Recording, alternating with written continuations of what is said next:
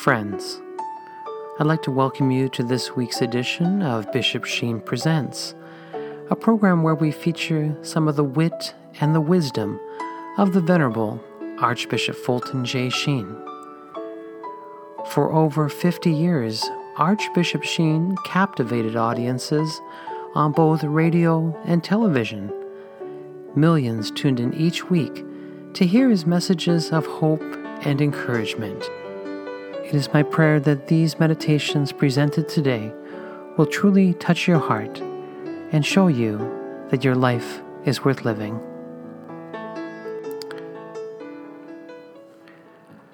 Well, my dear friends, and welcome to another edition of Bishop Sheen Presents. And today we will continue our journey with Archbishop Sheen as he teaches us about communism. And of course, he wrote a beautiful book in 1948 called Communism and the Conscience of the West. And that book came from a series of reflections that he gave during his Catholic Hour broadcast in the early part of 1947. And so we've been replaying some of those reflections for you now. And so today we will cover the topic of communism and women, and follow that up with reflection on communism and the family. And of course, I think the way Fulton Sheen teaches is very relatable. He gives stories, and again, he's speaking out of love for the family, love for women. Again, he doesn't want us to be duped by communism. And again, it is a constant attack, a constant petition, I think, from the dark side to say, come and embrace these communistic philosophies. And so, again, Fulton Sheen will help us to resist those temptations. And so, may I present to you, as I always do, this great communicator that has touched the lives of millions of people, the Venerable Archbishop Fulton J. Sheen, as he gives a reflection from his Catholic Hour broadcast on the topic of communism and women. Please enjoy. We present now the Right Reverend Monsignor Fulton J. Sheen, who delivers the sixth address in his series generally entitled Light Your Lamps. Today, Monsignor Sheen speaks on the subject, Communism and Woman. Friends, 17 years ago today, we gave the first broadcast on the Catholic Hour. And inasmuch as we have dedicated all of these broadcasts to our Blessed Mother, it is fitting that today's subject, communism and woman, be treated with special reference to her. The proudest boast of communism is that it has finally emancipated woman by making her the equal of man at work. As Karl Marx, who was the founder of communism, wrote, differences of ages and sex have no longer any distinctive social validity. All are instruments of labor.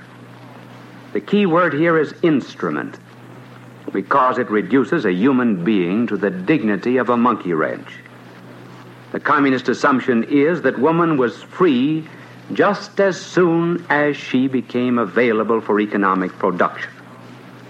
One of the paradoxes of our irrational world is that today woman is glorified when she produces an atomic bomb which destroys life, but not when she produces life. It is like praising violinists for making sewer pipes instead of melodies. At the very beginning of the communist revolution in Russia, a decree was passed that all women between the ages of 17 and 32 became the property of the state, and the rights of husbands were abolished. The reference for this and other statements in today's broadcast will be sent you free if you write for the references. In keeping with the idea that liberation means working in a factory rather than in a home, we read in a Soviet book that was published in 1935, all the local communist organizations received orders to call up 6 million housewives and attach them to production. Many of the women refused to go, but they were forced into this emancipation. They began working in mines and sewers and in the manipulation of pneumatic drills. A few years ago, 23% of the miners of Russia were women. The Soviet poets composed ballads for the women to sing as they were liberated and went into work in the factories. Now, I know that this does not sound like poetry, but this is Soviet poetry. Formerly, women only knew how to cook soup and porridge. Now they go to the foundry. At the foundry, it is nicer.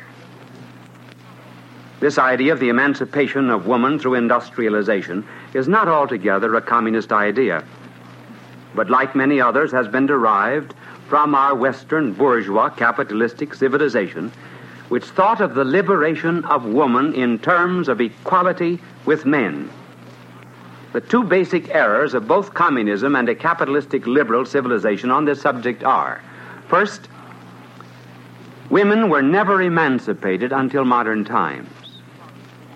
Secondly, equality means the right of a woman to do a man's work.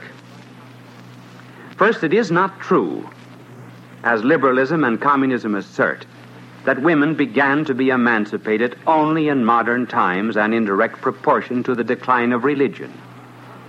The fact is that woman's subjection began after the 17th century with the breakup of Christendom and took on a positive form at the time of the Industrial Revolution. Under the Christian civilization, women enjoyed rights and privileges, honors and dignities which have since been swallowed up by the machine age.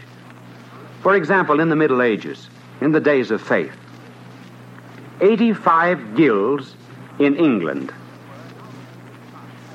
there were, and out of the 85, 72 had women members on an equal basis with men. In Paris, there were 15 guilds reserved exclusively for women, and 80 of the Parisian guilds were mixed. Nothing is more erroneous historically than the belief that it was our modern age which recognized professional women. Up until the 17th century in England, women functioned in business perhaps even more than they do today. In fact, so many women were in business in those days that it was provided by law that the husband should not be responsible for her debts. Between 1553 and 1640, 10% of the publishing in England was done by women. Because the homes did their own weaving, cooking, and laundry, it has been estimated that women in pre-industrial days were producing half the goods required by society. In the Middle Ages, women were as well educated as men. And it was not until after the 17th century that women were barred from universal education. And then at the time of the Industrial Revolution, all of the activities of women were curtailed. And the machine took over the business of production, and man moved into the factory. Then came the loss of the legal rights of women, which reached its fullness in Blackstone, who pronounced women's civil death in law. And as these disabilities under liberalism and industrialism continued, woman felt the loss of her freedom. And rightly so, because she felt that she had been hurt by man who robbed her of her legal rights. She reacted, and she fell into the opposite error of believing that she ought to proclaim herself the equal of man in all things. And this equality was defined as absolute and unconditioned sex equality with men. And these ideas were incorporated into the first resolution for sex equality passed in Seneca Falls, New York in 1848.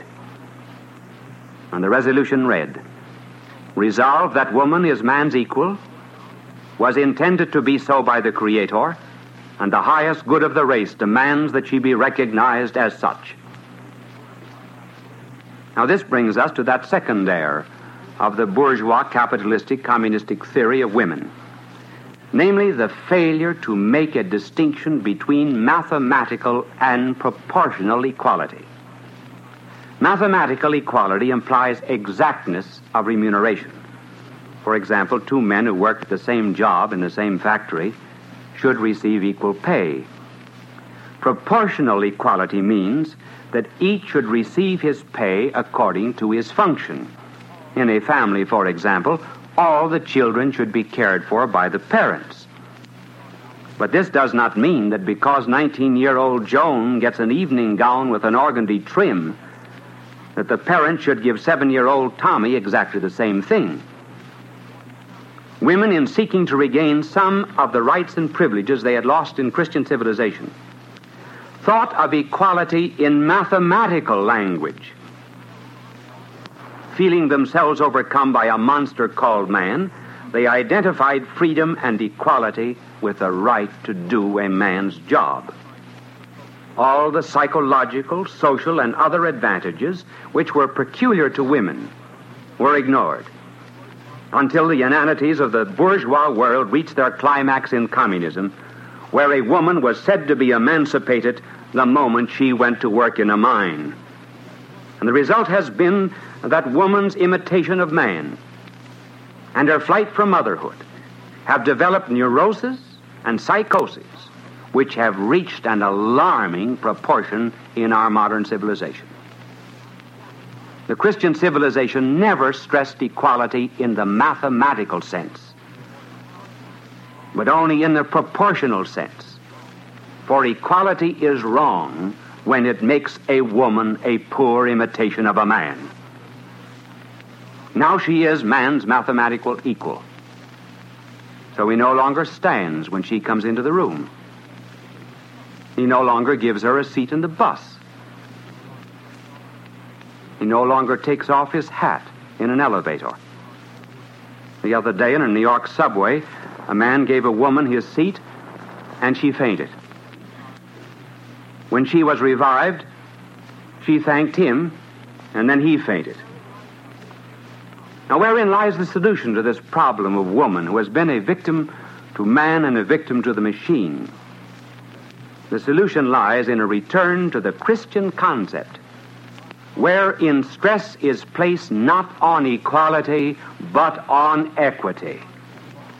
There's a world of difference between the two. Equality is law.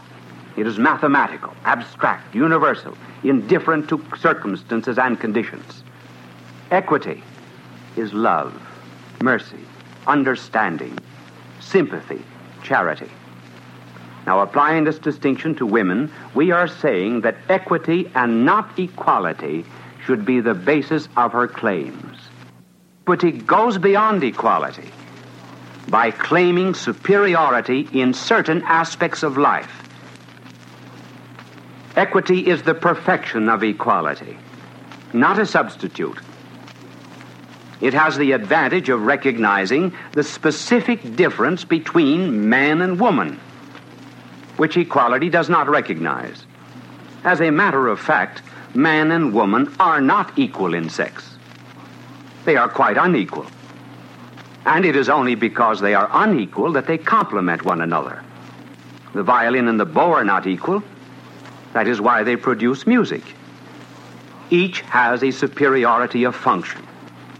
Men and women are equal, inasmuch as they have the same rights and liberties, the same final goal of life, and both have been redeemed by our divine Savior, but they are unequal in function. It is that truth which solves the problem. The Christian age has generally left law and justice to men and equity to women. They interpreted the Old Testament story of Esther to mean that God will reserve to himself the reign of justice and law, but to Mary, his mother, will be given the reign of mercy. During the Christian ages, our Blessed Mother bore a title which we rarely hear about today, and that is Our Lady of Equity. There is a statue to her in the Cathedral of Chartres in France. Stretching through the nave of the cathedral are two sets of priceless stained glass windows. One of these sets was given by the family of Blanche of Castile, the other by the family of Pierre de Dreux. Both families seem to carry on across the very heart of that cathedral a lovely kind of civil war, both interceding for their children.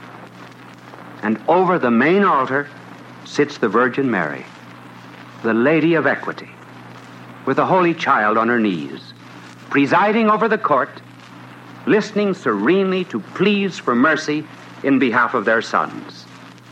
This is woman's special glory: mercy, pity, understanding, intuition of human needs. Call it anything you please. It is equity and love in womanhood which will save a world wherein man's law and justice have broken down. Even our peace today is based upon the power of three nations rather than on the justice of God. And when shall come devotion to causes if women who are capable of greater devotion than men insist only on cold equality? How shall wars be stopped and the taking of human life if women, like men, trust only in law?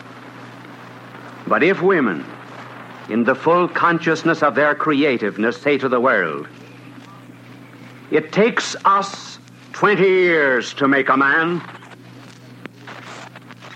and we rebel against wars every generation, snuffing out the lives of those that have passed through the portals of our flesh," why, such an attitude would do more for the peace of the world than all the covenants and pacts based upon expediency and deceit.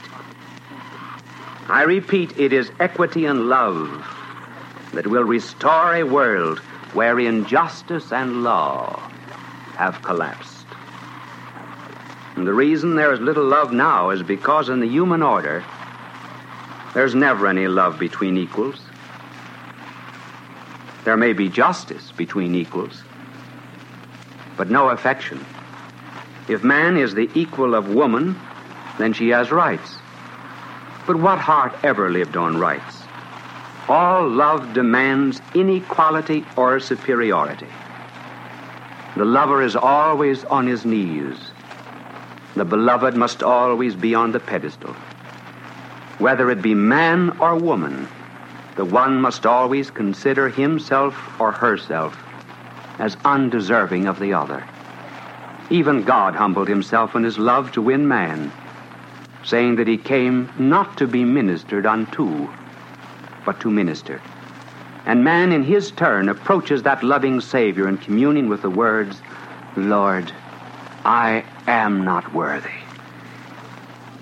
The specifically feminine qualities are devotedness and creativeness.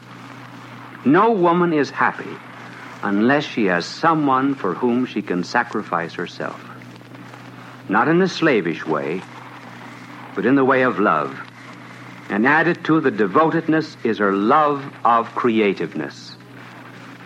A man is afraid of dying, but a woman is afraid of not living. Life to a man is personal. Life to a woman is otherness.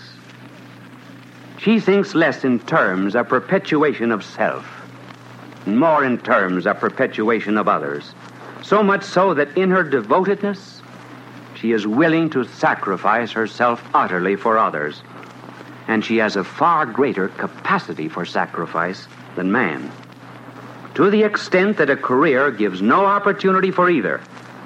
She becomes hardened. And if these qualities cannot be given an outlet in the home and the family, they can nevertheless find substitution in works of charity, virtuous living, and in the 7 corporal works of mercy. The level of any civilization is always the level of its womanhood. That is because there is a great difference between knowing and loving. In knowing something, you bring it down to the level of your own understanding. An abstract principle of physics can be understood by an ordinary mind only by examples. But in loving, we always go out to meet the demands of the one loved. If you love music, you have to submit to its laws and its disciplines. When man loves woman, it follows the nobler the woman, the nobler the love. The higher the demands by the woman, the more worthy a man must be. That is why woman is the measure of the level of our civilization. And it is for our age to decide whether woman shall claim equality in sex and the right to work at the same lathe, or whether she will claim equity and give to the world that love which no one else can give. In these pagan days, when women want to be only the equal of men, they've lost a great deal of respect.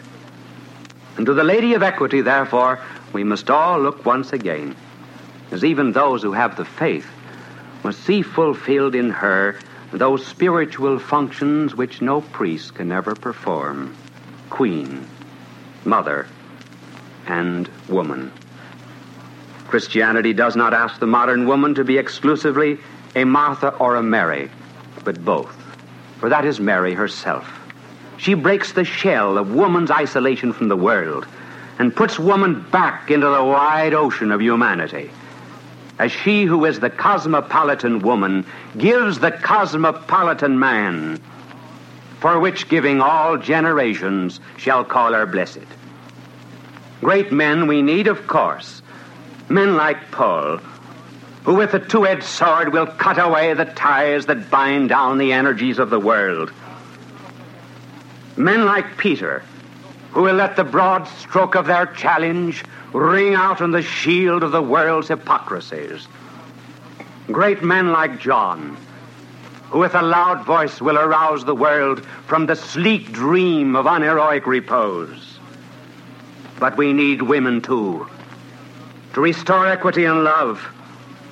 Women like Mary of Cleophas at the foot of the cross, who will raise up sons who will hold white hosts in adoration of a heavenly Father. And women like Magdalene, who was also at the foot of the cross, who will take the tangled skeins of a seemingly wrecked and ruined life and weave out of them the beautiful tapestry of saintliness and holiness. And above all, women like Mary, who stood at the foot of the cross, that Lady of Equity, who will inspire others to leave the lights and glamours of the world for the shades and the shadows of the cross, where saints are made. And when women of this kind return to save the world, not with equality, but with equity and love, then we shall salute them, not as the modern woman, once our superior, now our equal, but as the Christian woman, closest to the cross on Good Friday and first at the tomb on Easter morn. God love you. You are listening to Radio Maria Canada. We now continue with the program Bishop Sheen Presents, hosted by Al Smith. Well, my good friends, I hope you enjoyed the wisdom of Archbishop Sheen there as he addressed us and spoke again of the evils of communism. And if you'd like to have your own copy of the book, Communism and the Conscience of the West, may I recommend that you purchase the book through Tan Publishing. It's a very handsome edition, a hardcover, again, containing not only this reflection you just heard, but many others. And again, it is a book that I think that every home should have, because communism will continue to try to make its way into our society, and we need to know how to refute communism. And so, again, Fulton Sheen penned this book in 1948, and it is available through Tan Books, and you can find them on their website at tanbooks.com. And they have a number of other Sheen titles that are very popular, and so there's a great resource there. All right, we will have Archbishop Sheen now give a second reflection today on the topic of communism and the family. And so may I invite you just to relax and enjoy this great communicator of the faith and of holy wisdom, the Venerable Archbishop Sheen, as he gives this reflection on communism and the family. Please enjoy. Friends, in this radio series up to the present, we've been rather critical of communism. It is now time for us to plead that America learn one of the most important lessons that communism has to teach us. It is not in the field of economics, because Russia has a very low standard of living. It is not in the domain of politics, because everywhere communism has taken root, it has repressed freedoms and created a slave state. But Russia can teach us much about the family. For here, Russia is now on the side of the angels. Curiously enough, on this subject, communism has been most successful at that point where it has most completely repudiated itself. It is most right where it has been most wrong. It has been most successful where it has admitted its greatest failure. Communism in the beginning set out to destroy the family, but without ever blinking even a red eyelid, it has now come to affirm in practice at least the Christian position of the family. In order to appreciate and understand this complete turnabout face of communist theory and practice, we ought first to consider communism's early attitude toward the family and then its present and changed position. The Communist Manifesto teaches that the family reposes on capital or individual gain, and states, therefore, that the family will disappear with capital. If there were any children from any unions, the state was to take charge of the education of the children. When Russia became communist and began to put this philosophy into practice, the communist theory of morality was known as the glass of water theory. As Madame Kollontai, the Soviet delegate to the League of Nations, put it, love is a glass of water one swallows to satisfy a thirst. You drink the water and forget the glass. So you enjoy the pleasure and forget the person. The matrimonial codes of 1918 and 1927 of Russia affirmed all children belong to the state. The Family Code of 1918 declared that all church marriages were invalid and could be dissolved at the will of either party simply by sending in a postcard to the registration office. The 13th Congress of the Communist Party even described the family as the formidable stronghold of all the turpitudes of the old regime. No reason was required for the separation of husband and wife, which broke down all distinction between legitimate and illegitimate children. The young were encouraged to spy on their parents and report them to the communist authorities at the least sign of fascism. Oh, incidentally, since a Russian communist journalist recently defined fascism as anti-communism, you have the tip-off on writers, journalists, and commentators. All who use that word anti-fascist now are either communists or fellow travelers. Well, inasmuch as the labor laws required that a person was obliged to accept any job that was given to him by the state, for under communism there's only one employer, and that is the state. It often happened that the husband was given a job in one city and the wife in another. The labor board settled this difficulty by decreeing that either spouse could find a partner in the new place of occupation. Abortion clinics were established by the state throughout the country, and every available means was used to weaken the family. And soon communist philosophy, which was already wrong in theory, because the family is not founded on capitalism, now began to prove itself wrong in practice. Russia began counting heads, or at least those that should have been heads. And lo and behold, in Moscow alone, only 57,000 children were born in 1934, while 154,000 abortions were performed. In the villages, there were 242,000 births, but 324,000 abortions. This ratio of 3-to-1 in favor of death was accentuated by divorces. One of the Moscow dailies, Izvestia, of July the 4th, 1935, stated, I'm quoting it verbatim, in Moscow in the first 5 months of 1935, there were 38% more divorces than registered marriages. In May, the number jumped to 44%. It is about time we declared that the frivolity in union is a crime. and that marital infidelity is an offense against the morals of a socialist regime. Homeless children were now roaming the streets, stealing, assaulting, killing. The wife of Lenin estimated their number at 7 million.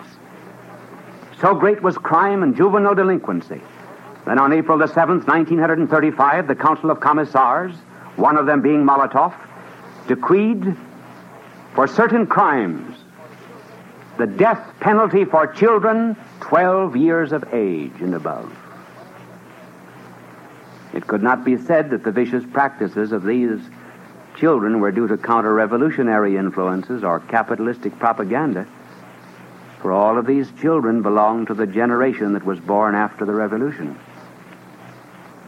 Now, because of these facts, at this point, the communists began to repudiate communism.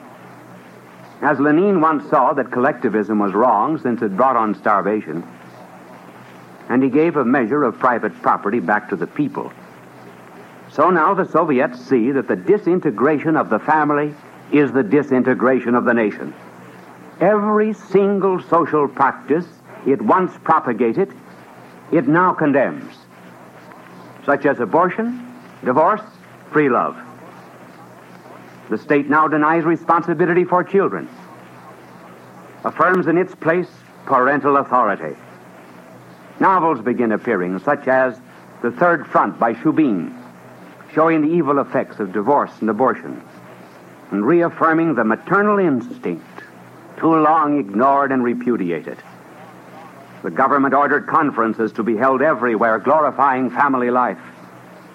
The communist press that ridiculed marriage 15 years before now writes, and I'm quoting a Soviet newspaper, "One of the basic rules of communist morals is the strengthening of the family. The right to divorce is not a right to sexual laxity. A poor husband and father cannot be a good citizen. People who abuse the freedom of divorce should be punished." And more startling still than this statement is the official journal of the Commissariat of Justice, which affirms the perpetuity of the marriage bond in these words: "Marriage is of positive value only if the partners see in it a lifelong union. So-called free love is a bourgeois invention and has nothing in common with the principles of conduct of a Soviet citizen. Moreover, marriage receives its full value for the state only if there is progeny, and consorts experience the highest happiness of parenthood." After this statement, the Soviet government in 1936 begins manufacturing wedding rings. Postcard divorces are abolished. Measures are taken to make divorce very difficult and rare. Fees for divorce are raised from 3 rubles to 2,000. And as the communist press states, and I quote it, "Silly girls will think it over twice before marrying a man with 20 or 30 divorce records." The so-called divorce distinctions, bourgeois distinctions too, between legitimate and illegitimate children reappeared in Soviet law. Abortion clinics are abolished. Abortion becomes identified with homicide. Anyone counseling abortion is sentenced to 2 years imprisonment. Articles appeared in the newspapers telling of its harmful effects. Children who under earlier communist regime were told to spy on their parents are now told, and I quote the Soviet newspaper, "One must respect and love his parents, even though they are old-fashioned and do not like the young Communist League." These began to be paid to mothers with large families. Stalin began to have his pictures taken with children, and one day appeared in one of Moscow's gardens with his own children, the majority of Soviet citizens up to this time not knowing that he had any children. Further references on these points will be sent you free in an elaborated text if you desire it. And thus Russia, you see, after 20 years of communism in practice, rejects its entire philosophy of the family. But more important than this complete repudiation of its ideology is the fact that it has also repudiated the class as the unit of society. as the Soviet Constitution quotes sacred scripture without knowing it. It really does. It quotes St. Paul's epistle to the Thessalonians. So now communism, in its greatest defeat, proclaims the victory of the family over the class, the person over the proletariat, the fireside and the child over the hammer and the sickle.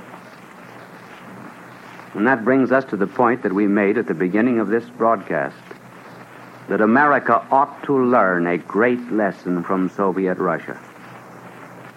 There is no doubt that today the philosophy of America regarding the family is almost the same as Russia's between 1917 and 1935. Namely, divorce, belief in it, free love, and then a queer system which in a compound word rejects both birth and control. When the divorce rate in 30 major cities in our country is one divorce for every 2 marriages, when a nation has 520,000 divorces in 1 year, as we have, when in one city there are 5 divorces for every 6 marriages, there are unmistakable signs that America is rotting from within. It is now a firmly established fact that much of the neuroses and psychoses in modern woman is due to her fear of motherhood, her flight from the fulfillment of a high vocation to which God has called her. And the reason, too, for the instability of man is due to a flight from fatherhood. Divorce is an expression of unhappiness and is almost always preceded by a state of mental disequilibrium. 83% of the divorces in the United States come from marriages in which there are no children. Education is not the cure, because women with a college education are failing to reproduce themselves by 45%. And those with less education, high school graduates, are failing by 21%. What will happen to us if we continue to try to make a success out of that which Russia found to be a failure, namely the legalized decay of family life? Apart from all moral and religious considerations, 2 disastrous consequences will follow. First of all, we will become a nation of traitors. If we reach a state where 50% of the married couples feel that they can throw overboard pledged loyalty to homes in order to suit their own pleasure and convenience, then the hour is struck when citizens will throw overboard loyalty to country. When a Mrs. White is ready to call herself Mrs. Black, then it will only be a minute before Americans will be willing to call themselves Soviets. Let America beware. The traitors to the home today are the traitors to the nation tomorrow. And this is no idle talk about traitors, and perhaps even now, if it could be made public, we might discover a betrayal of national secrecy which would rival the Canadian story. But it should be no great surprise. A people who will not be loyal to a home will not be loyal to a flag. And secondly, the decline in family life is intrinsically bound up with decline in democracy. Here we understand democracy in the philosophical sense as a system of government which recognizes the sovereign worth of a man. But where in all the world is this dogma of man better preserved and practiced than in the family? Everywhere else, man may be reverenced for what he can do or for what he has. But in the family, a person is valued because he is. Existence is worth in the home, not possessions nor influence. That is why the crippled and the sick are given more affection in a home than those who normally provide for its subsistence. The family is the training school, the novitiate for democracy. And when men and women reach a point where they are no longer interested in watching a seed grow that they have planted or caring for its flower, when they can no longer see that more than the heady joys in each other's body is the thrill of seeing a life grow that they begot, when they are more concerned about increasing the ciphers in their bank account than obeying the primitive impulse to create and multiply, then know ye that a day has dawned when a thing is more important than a person. And then you prepare the way for a man who begins to be valued because of what he can do for a race, and that is Nazism, or a state, and that is fascism, or for a revolutionary class, and that is communism. In the family alone shall our citizens learn that there is other wealth than paper wealth, paper money, paper stocks, paper joys, namely the tingling, vibrating wealth of children, the unbreakable bond between husband and wife, the pledge of democracy, and the future heirs of the kingdom of heaven. From a natural point of view, and by natural I mean here, rooted in the eternal law of God, there is no doubt that family life is much higher in Russia than in the United States. Russia has stopped its disruption at the source, but we have not. There is every indication that our marital patterns will go on with increasing disorganization until marriages will be only shadows of real unions for life. It may very well be that Almighty God, looking down on the world, is smiling benignantly on the family in Russia. For like a repentant sinner, it is already in this one respect turned back to him. But he may be frowning on us for our pride in thinking that we can snap our fingers at his law and be strong and at peace. Our Lord once told the story of a father who sent two sons into the field. One said, "I go," but he went not. The other said, "I go not," but he went. We in America are like the first son. We say, yes, we go, we are Christian, and we read his gospel in church on Sunday. What God hath joined together, let no man put asunder. And then for 6 days a week, we tear asunder that bond that symbolizes union of Christ and his church. And Russia, on the other hand, said, "I go not." But later on, it went. And for this was that son praised by the Lord. Our choice is very clear. There are two kinds of barbarism that we have to meet. Active barbarism from without, which is communism, and passive barbarism from within, which is the decay of our national life through the family. The second is more insidious, because history reveals that 16 out of 19 nations that have fallen from the beginning of Christianity have decayed from within. It is this passive barbarism from within which makes nations the prey to the active barbarism from without.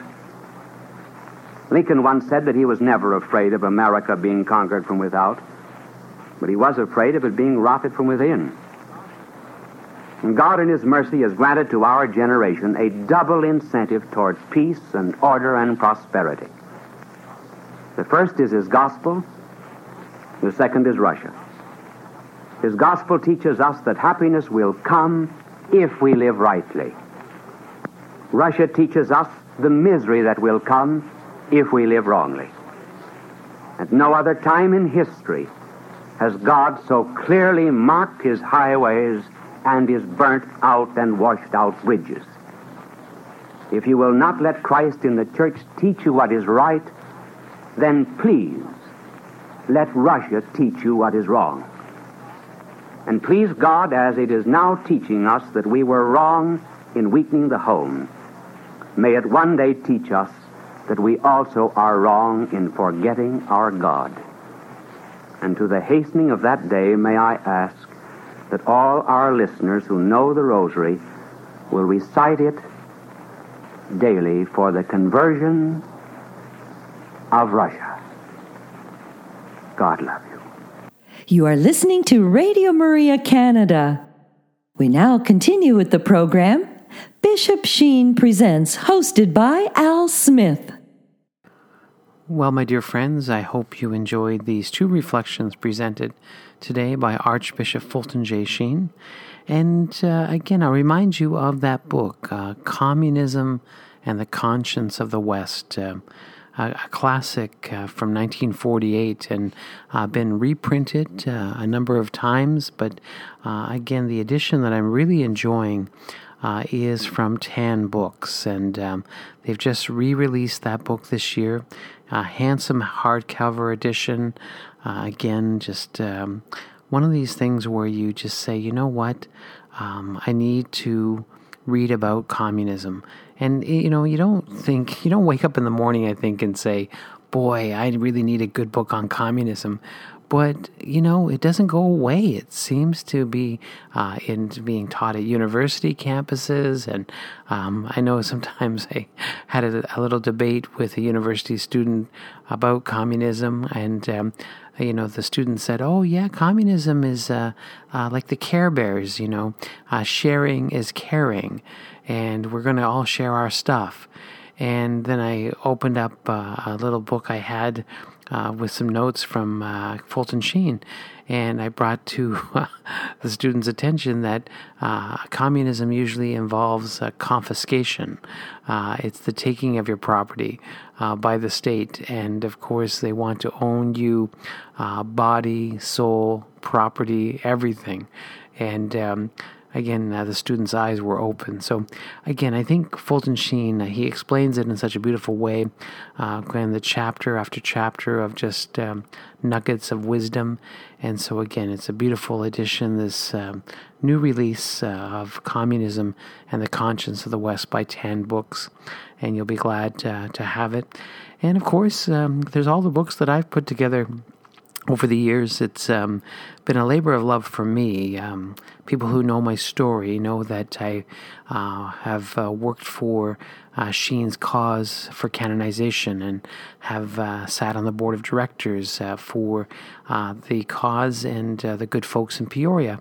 And one of the missions that we provide is the mission to making sure that Fulton Sheen's 66 books and his many radio transcripts and other, I want to say, publications are in circulation, that they don't, end up on the shelf, never to be seen, for years. And so been able to re-release a number of lost works, books that haven't been seen in 70 and 80 years.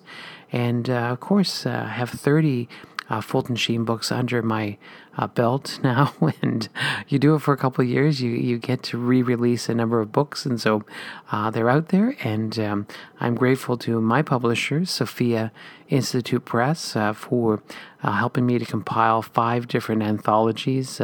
These are collections of Sheen's writings on God's love, the 7 last words, the sacraments and prayer, and my latest book, War and Peace, which is Fulton Sheen's writing during the war years. And so, again, lots there. And you can find out more on the website, bishopsheentoday.com. And there you can look at all the books, but you can also watch videos for hours and hours and hours. And, of course, there's all the audio archives of shows that we did back in 2012 and right through up to today. So, again, if you like to listen to Fulton Sheen, the website, bishopsheentoday.com, is a great place to visit. All right, what else? I don't want to sound like an infomercial, I just like to be able to plug people in to find Sheen. And because, again, he has touched the lives of hundreds of thousands of souls, if not millions. And I think of all the converts I've met to the faith because of Fulton Sheen's wisdom. So, including my dad. My dad is a convert because of Bishop Sheen. So, I am grateful to God for the work that he did on my father, in the 30s, 40s, and 50s. So, he was listening to him when as a young child on the radio. and of course watched him on television and was convinced that becoming Catholic was it wasn't dangerous. It was actually a good, safe place. And again, God rest his soul. He is hopefully enjoying the beatific vision with our good friend Archbishop Sheen. God rest his soul also, and let us continue to pray for his intercession in our lives. And that's the beauty of having saints and blesseds and venerables. We can pray to them and ask for their help. And of course, there has been many miracles attributed to the intercession of Fulton Sheen and our Lord and Savior Jesus Christ. So let's keep praying. And, as Fulton Sheen said at the end of that last little broadcast we had, his recording on talking about the family, he said, remind us that we need to pray the rosary every day for the conversion of Russia. And so it was true back in 1947 when that recording was produced, and it's true today in the year 2022. We need to continue to pray for Russia. So, my friends, let us pick up our rosary beads and say our prayers, because we need to. We need to. Prayer is the key. It really is. And so I will sign off here, and of course invite you to bring a friend next week. And until next time, may the good Lord continue to bless you and keep you. May the Lord let his face shine upon you and be gracious to you. And may the Lord look upon you kindly and bring you peace. God love you.